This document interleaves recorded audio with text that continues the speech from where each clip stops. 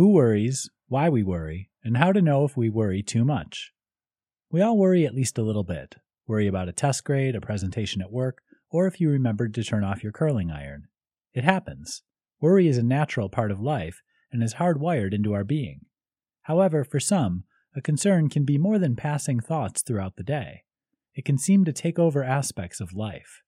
Keep reading to learn about worriers, worrying, and how to tell if you're worrying too much. Who worries? For starters, everyone worries. However, research has shown that the root can be found in both nature and nurture. There is a genetic component to worrying, so for some, it cannot be avoided as easily. However, there are individuals that, thanks to nurturing, are more likely to be worriers. Children who are the product of divorced homes or who took on a role reversal with their parents are more likely to worry throughout their life. On the flip side of this, children who have overprotective parents are also more likely to suffer. The moral is that anyone can be a worrier in today's world, but many are affected by their home life during their formative years. Why do we worry? People can worry over many things, but what is the driving force behind obsessive worriers? Those working in the mental health realm have been able to pinpoint two main reasons that worriers tend to agree on: worrying about preventing things from happening, and suffering to keep things from getting to that point when the bad things can happen. Worriers sometimes agonize over something that may not even be possible of happening.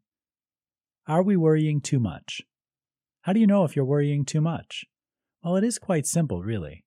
Is your worry taking over areas of your life? This will be if your relationships are suffering, have you given up hobbies due to anxiety, or are you struggling to stay afloat at work? Second, is your worry manifesting into physical symptoms? Fatigue, insomnia, migraines, stomach aches, and heartburn are all physical symptoms of what's occurring in your mind. Finally, is your worry causing you to develop other mental illnesses?